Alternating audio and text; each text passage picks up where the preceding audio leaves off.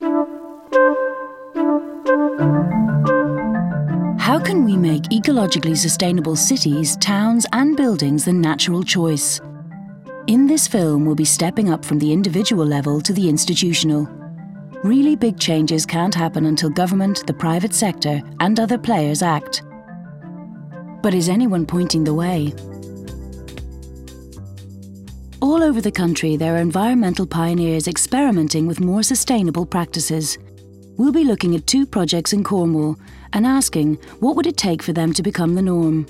First off, the Eden Project. Everything we do, from in the office to transport to food to the shop, at the top, we try and be as sustainable as we can be. We took the regulation building standards, which were concerned with sustainability, and wanted to raise the bar slightly. We had to put together a travel plan to get the congestion down and also look at more sustainable transport options for Eden. The Eden Project opened in 2001 near St Austell, Cornwall. Built in a barren, disused clay pit, now it's home to 1 million plants, including 5,000 different species from around the world, housed in 2 giant biomes. It aims to get its 1 million visitors per year thinking differently about their natural world. But more than that, Eden also serves as a cutting-edge lab for sustainable practices. We'll be looking at their work in 3 areas with a big environmental impact: building, transport and food. The newest building here is the Core Education Centre. It's an expression of the Eden Project's aims to set new sustainability standards in both its construction and everyday use.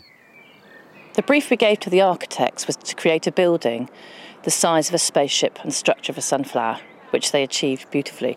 Every choice about the design was scrutinised against sustainability criteria. The waterproof skin for the roof is a good example. They wanted to minimise impact of the materials used, but maximise lifespan, and stretch the building industry's thinking about materials, such as mined metals. Rather than say, mining's wrong and you shouldn't dig things up, we all use metal. From my earrings to a watch to my car to the building behind me, we use metal for everything. So let's try and find a responsible way of sourcing it. In order to do that, we contacted all the major mining industries around the world, and they said we've got a mine in the USA, which is the most responsible mine in the world, good social standards, good environmental standards. I said we want the copper from that mine on this roof. It took 2 years to trace the metal from rock to roof, making sure all the transport and processes were the most ethically and socially responsible. We looked at all parts of the process, right from the beginning of sourcing the materials, right the way through to fabrication and minimising waste, minimising energy. Even the contractors had to minimise energy in the vehicles that they used. We're now doing research to follow the process and put certification behind it so that other people can use what we've experimented with. Energy use in the core is minimised.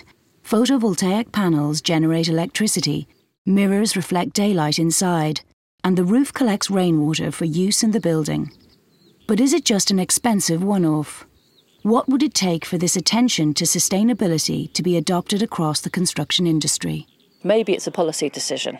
Maybe we work with governments to make it policy, forcing people to do things.